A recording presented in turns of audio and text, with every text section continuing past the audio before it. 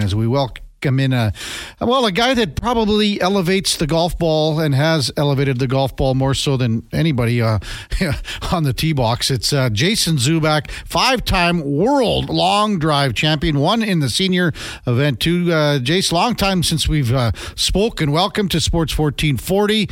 You're with Kevin Karius and Grant Fuhr. Thanks for coming on. Hey, Kevin. It's great to be on with the man, the myth, the legend, and a pretty good goalie in his own right. I was just kidding. It's great to be on, Kevin. Certainly an honor and a privilege for myself. One correction, 6 World Long Drive Championships total, 5 in the Open Division. 4 of those in a row, 96, 97, 98, 99. Bookended that one on my 10th anniversary in 2006. And then my first crack at the old guys division, which is 45 years and over, won the senior division. So a little bit of success in the long drive realm, but it's awesome to be on and, with yourself and Grant. And I got to share a story with Grant and I years ago when Grant was traded to the Flames. So obviously residing in Calgary for a number of years. And we have a facility here called Golf YYC now. Back in the day, it was called Eagle Quest Golf. Since then, renamed from Eagle Quest to Golf Canada Center. It's right at Deerfoot and Glenmore, and it was one of the only facilities at the time, the only outdoor facility in the winter months to hit balls. And it would be frequented by hardcore golfers. They did have some overhead heating, but it never really functioned all that great. But the 2 craziest guys in the world, probably at that time, Grant Fuhr and Jason Zuback, out hitting golf balls on more days than not, minus 20 to 25 to minus 30 weather. I always tell people, Grant's a professional golfer trapped in one of the world's best goalies' bodies, right? And it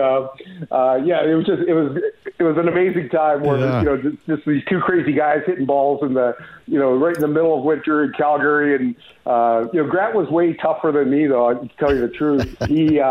He would just have maybe a pullover, like a thin pullover, maybe a sweater underneath. I had long underwear, 2 jackets, and But anyway, that's a little snapshot of that that early 2000s moment in time with 2 crazy golf guys here in Calgary. What do you remember about that, Grant? Oh, I remember spending a little time in the fresh air hitting balls, but I also remember a lot of time spending over time at Lyle's, fiddling with golf clubs. Yeah, Kevin, Lyle Helen, he was one of the premier club builders in the area for a long time, and he had a great facility where he had all the tools of the trade of club building.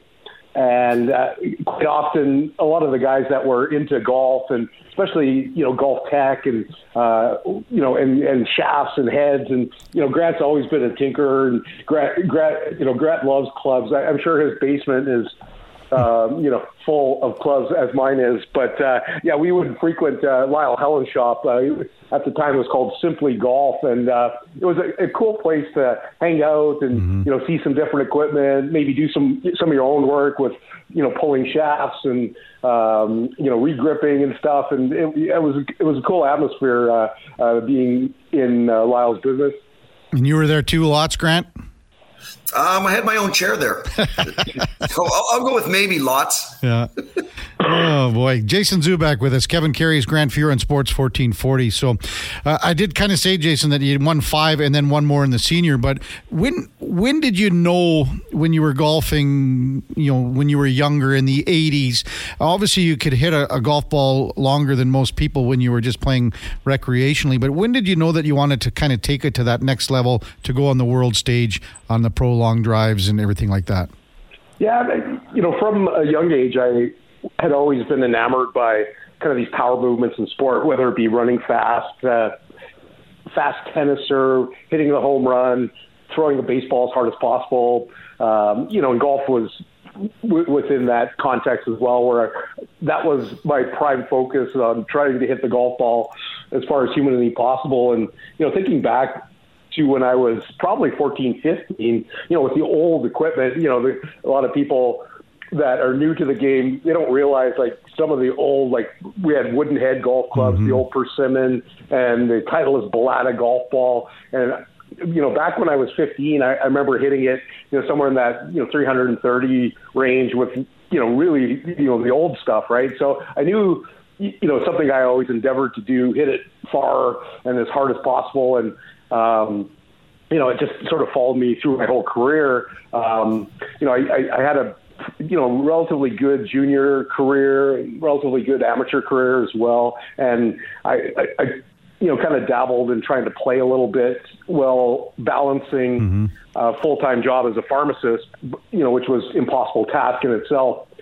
But I was playing in an Alberta Open qualifier and at Ponoka, and playing with a fellow, a teaching pro from here in the Calgary area by the name of Levi Arcega. And he's like, man, you hit the golf ball crazy distance. We're having a qualifier for this World Long Drive Championship thing at my range. I suggest, you come and give this a try. And, I'd seen it on TV, and that wasn't my primary focus. I just love hitting it far and trying to play good golf. But that was my initial introduction to long drive at this large scale. Yeah. And I attended that event, and I ended up winning it by 50 yards. And then my first trip to the World Championship, not knowing what to expect and everything, I won the whole thing and then won again. So I defended that title, 3 times in a row, almost 4 times in a row. But yeah, it was, kind of bred from playing. And then when given that opportunity, I had to, was lucky enough to capitalize on it. Mm-hmm. Go ahead, Grant. So now, in the beginning, would you say you were one of the first guys that kind of brought fitness into the hitting and also speed training?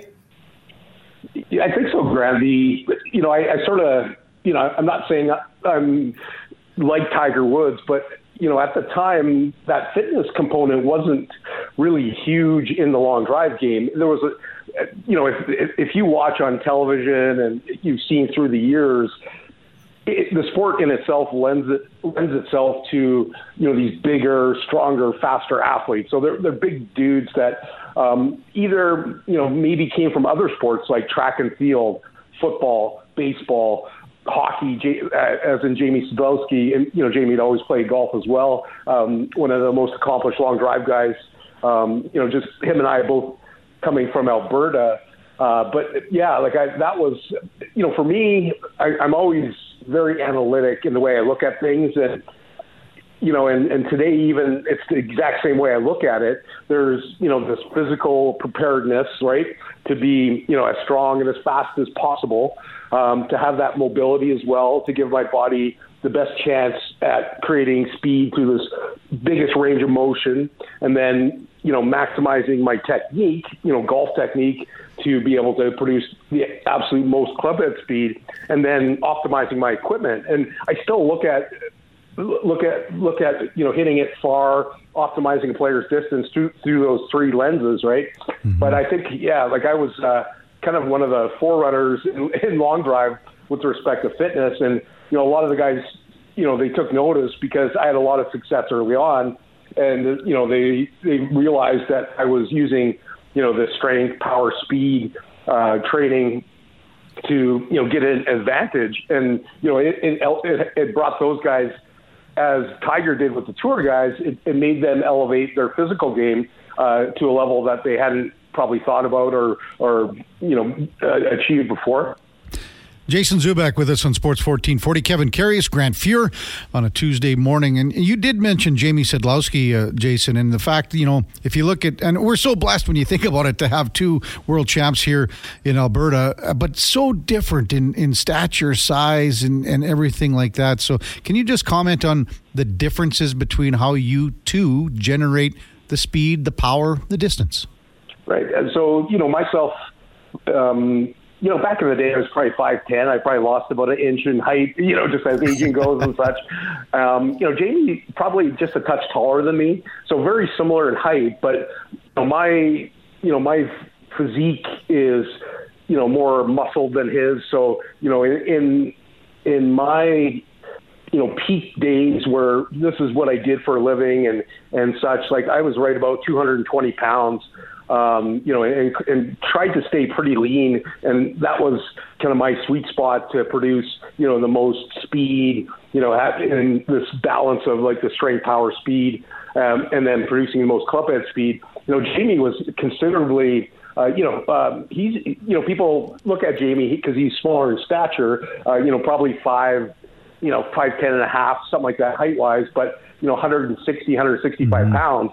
But, Jamie, again, being very strong, very flexible, and using elastic. So using a lot of this, stored energy, much like Kyle Berkshire does now, for those of you, see Kyle on the long drive stage. But, Jamie, he has some really spectacular mechanics when, we break things down. And, I've had the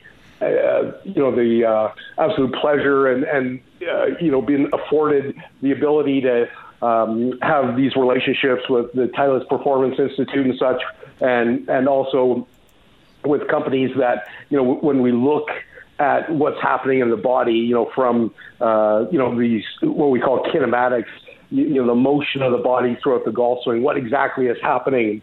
And then with kinetics, what the forces and the torques or the twisting forces that are occurring. But, if we looked at Jamie, it's really interesting in that when we look at how fast Jamie and we both move our hips, and, we're super elite, even compared to the average elite long drive guy. So, really good hip speed. And then we go up the chain, we look at like shoulders, how fast, what we call thorax or shoulder turn. And, mine was pretty good. Jamie's probably a little better than mine. Arm, very fast on my side. Jamie's arm fast as well. But the magic where Jamie was in the wrist, where he was able to take, sort of these portions of the body that are creating this rotational energy, like the pelvis, the thorax, and also the way he's using the ground and the arm, and translate that to the club. A lot of people talk about lag and, just this angle that's created between the lead arm and the club shaft, right? The more, as we get in late downswing, we can, when we close that angle or the shaft gets closer to that forearm, there's more potential, but we have to release that energy. But Jamie did an absolutely spectacular job of, this lag in the swing, using this elastic energy and such. And, I was more sort of brute power and force. Jamie was more finesse and elastic, right? Yeah. But, there's a lot of ways to get it done. And then you see on the opposite end of the spectrum, guys like Joe Miller, 280 pounds at, 6'4", and guys even bigger than him, Mike Dobbins, 6'9", 320.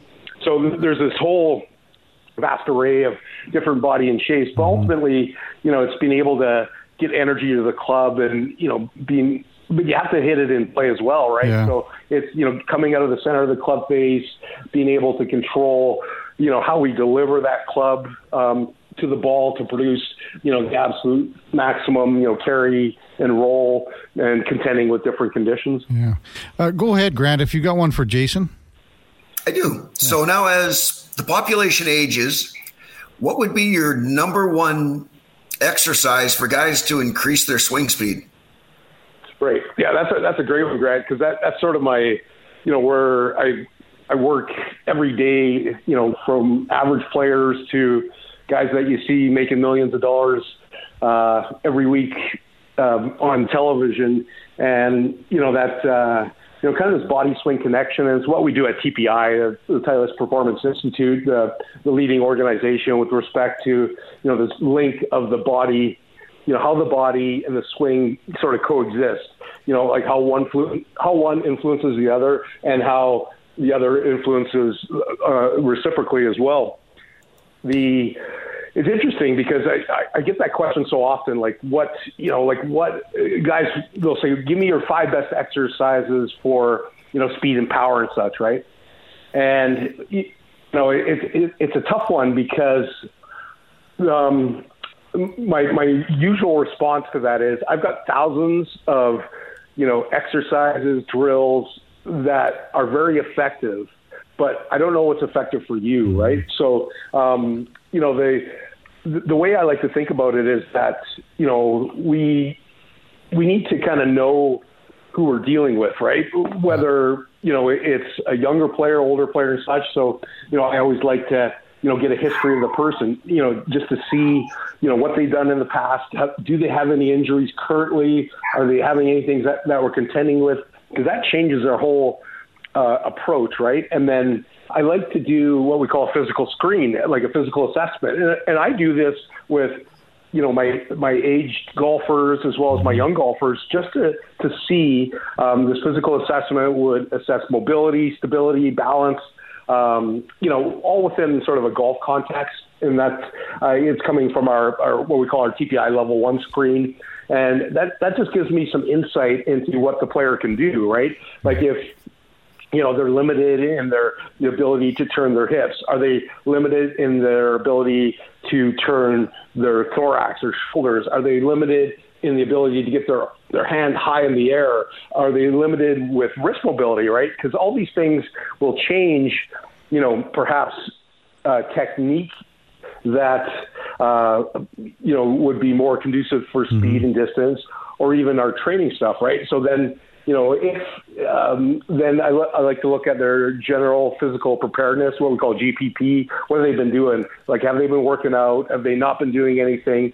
And if they're a good candidate, like if they've been doing some stuff and they, we have some screens, some lower body, upper body clearance tests, I like to do some power testing. And it's very simple. Like we do a bit of power testing, and then that gives me some insight into the power sources that they're using, maybe effectively, maybe ineffectively, right? And then maybe a little bit of strength testing. And a lot of these are very simple tests that I do, but that gives me a good, idea. And then where we're starting out, club head speed and ball speed, because ultimately it doesn't matter, what your physical makeup is. Ultimately, it's, hey, let's look at your club head speed. Let's look at your ball speed, right? Yeah. And then, then I utilize another tool called a dual 3D dual force plate, and that tells us what we're doing with the ground. There's this term ground reaction forces that are, very, very prominent in today. Like you see it mentioned in nearly every broadcast, how the player is using the ground. And it's very important because the way that, because our only two connections in golf are to the ground with our feet and to the club through our hands, right? The hands is a tough one because we've never been able to really analyze that, but we can certainly, with this new 3D dual force plate technology, we can tell what's happening. It tells us the story of motion in the golf swing through our feet, because what we do at that ground foot interface, it creates motion, it stabilizes motion, it counterbalances motion, and it tells us what we're doing during the swing. So, my thought is, I kind of want to have this great picture, but one of the big things, Grant, to getting a little bit more specific, your question is that as people get older, we lose mobility, right? So that's one of the biggest things. Like, you're not as flexible and I'm not as flexible as, I was 20 years ago, right? So, mobility is huge. And, just that level 1 screen. So, some simple things that we can do to work on mobility in the golf swing. Quite often, as the player ages, we lose this thoracic mobility, or the ability to sort of efficiently turn in the golf swing. We'll lose hip mobility. I often will see, some of the shoulder mobility. We get some tightness that prevents the hands from, getting in a position where we can efficiently use that to create speed. And as people age, we tend to, if you're not putting the time into the gym, like even some stuff with, balance and coordination, this goes a long way to improving, just not even their golf swing, which it does, but the quality of life, right? And just some simple stuff. But again, as we age, we lose that mobility, we lose strength. You got to keep that up, and we lose. And the bigger implication is we lose speed, And if we're not doing anything with velocity as we age, it doesn't have to be running sprints and stuff like that, but just, moving a little quicker, this capacity to move fast, we lose that way faster than we lose actual strength. Mm-hmm. So these are important physical qualities, not only for general life stuff, but if you want to, be performing at an optimal level with golf. Yeah. Hey, Grant, have you found yourself, I guess, as you've got getting older, trying to incorporate some of the things Jason's been talking about here to, keep your game to where you want it? Yeah, I still stretch a lot. I mean, I found that flexibility makes a big difference. And yeah, I should probably spend a few more minutes in the gym, but at the same time, I'm still a golf junkie, and I'd rather spend those extra few minutes out on the golf course. But Jason Zuback with us, world long drive champion, 5-time, and then one in the seniors. What's the furthest you've ever hit a golf ball, Jason? Do you have a number? I do. It's kind of a loaded question because, at the World Championship, your longest one often will occur in some of the qualifying rounds, so that it's just more of a means to the end, right? Like where they're, I remember in 1997, I hit it over 400 yards in every round of the competition. Mm-hmm. Something that's never been done, or something that wasn't done up until that date. And I'm not sure if it's been done since, maybe at some of these, extremely elevated when the guys are hitting in Denver and such. But in competition, 468 was my longest. And then on the course was 520, right? But you get when you have this tsunami of, all the things coming together at the same time, where you got the rock hard fairway, you got, a big wind behind you, you hit it perfect, right? So one competition in Mesquite, Nevada, I actually all carry 430 yards, 10 and 51, 64 an inch, which we actually submitted to Guinness. Down Airport Runway, 714.1 yards when we were at the old Atwater Air Force Base in California, in Northern Cal. And but it's sort of a loaded question because at sea level, into the wind, wet fairway, it's Grant could attest to this. It's not going very far, but you're playing in Denver downwind, it's going to go far. Yeah, you brought up the name Kyle Berkshire, Jason, and I think last fall he had one at 579 in Wyoming. So elevation and other things come into play, as you said. So, what did you think, Jason, of Nick Taylor winning the WM Phoenix Open? God, it was great stuff. I obviously a big fan of golf in general, but Canadian golf, right? And just see the evolution of the young guys. Nick with his win at the Canadian Open last year was spectacular. Obviously, a Canadian winning the Canadian Open, and Grant could speak to this, but this aspect of winning, right?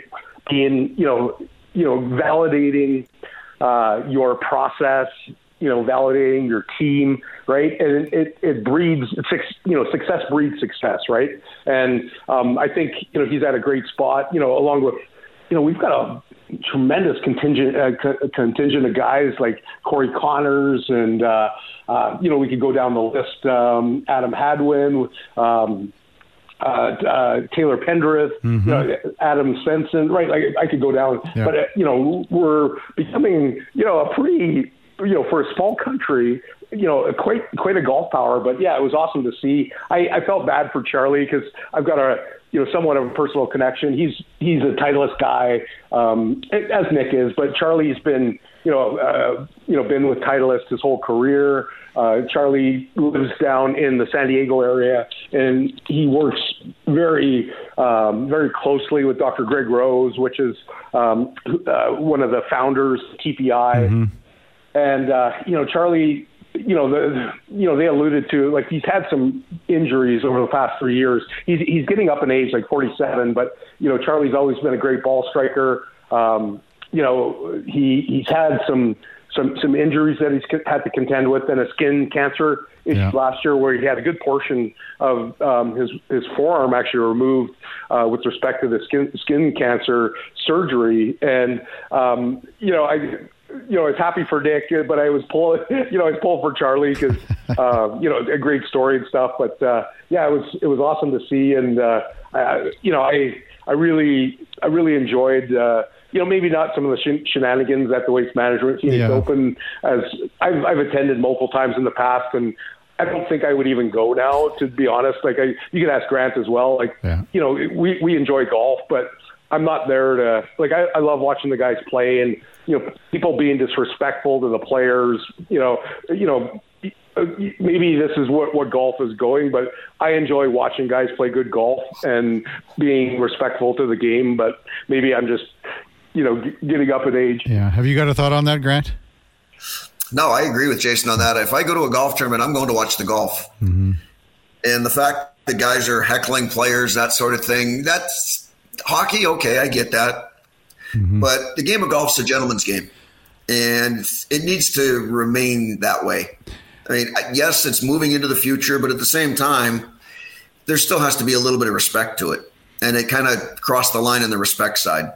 I thought it got a little out of hand on Saturday. I didn't like the announcers with Kisner and Smiley down on the hole, really commentating from the hole. I thought it brought too much of a WWE element to it. But I always kind of end segments like this, Jason, with the chance when we have Grant on. And you obviously followed Grant's career. And as you said, when he got to Calgary, you're on the driving range and things like that together. But if you've got a question or anything hockey or golf related or anything that you would kind of throw out in this forum for our listeners, go ahead, Jason, and then Grant, you can answer. Yeah, for Grant, obviously, I was there going to school in the heydays of the Oilers, right? And I wanted to ask Grant what obviously so much accomplishment, so many accomplishments. Like, is there one thing that stood out in your career, Grant, that was extra special, in any respect, with either team performance or let me change that a bit with respect to team, and then obviously hockey's not an individual sport, but on your individual accomplishment side? I think individually, longevity was something that I always wanted. So we managed to succeed in that side of it. And team-wise, I think the greatest thing you get out of the game besides playing is the people in the game and the friendships in the game, and that they're lifelong. And I think that's one of the biggest takes I've got on the game, that I got out of the game, besides hanging around for a long time, was all the friendships I got out of the game. Definitely. I was also going to ask, obviously you had substantial barriers when you I'm just thinking, when you grew up playing the game, and could you speak a bit about the barriers that you had to overcome, in youth hockey, and then even at that major junior level, and then into the NHL? You know what? I came from not a rich family. So cost was one of the huge barriers as a kid, especially for a goalie, with the cost of goalie equipment and that sort of thing. And my parents did a phenomenal job of allowing me to play. And then also being a mixed race person, your opportunities aren't quite as big. So you've got to be a hair better than everybody else. But I also got a ton of support along the way where I could push myself along. And then junior, I was pretty lucky. I ran into a pretty good club in Victoria where we were very skilled, and you were just a piece of the puzzle. And then once I turned pro, you got 6 of the best players in the world to hang out with. So you're kind of a side note to things. And I get to hide in the back with a mask on. So I got pretty fortunate in that sense, where I was allowed to get comfortable early. And then as things progressed, we had some racial issues in Buffalo and that sort of thing. But by then I was prepared for it.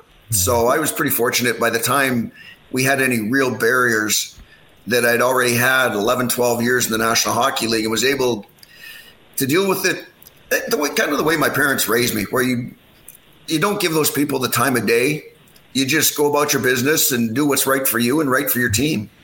Yeah, well said. Really well said, Grant. Jason, can't thank you enough for spending we went way over a good half an hour with Grant. Really appreciate your insight on especially how to keep generating power and speed and everything like that in a person's golf swing as they get older, because everyone right now listening to this can't wait to get out to hit some balls. They want to get to the range. They want to get, we're not too far from golf season around the corner here. So thanks so much for your time. Appreciate it. And we'll talk soon. Thanks, Jason. Good. Great to be on. Thanks, Kevin. Thanks, Grant. It's always a pleasure.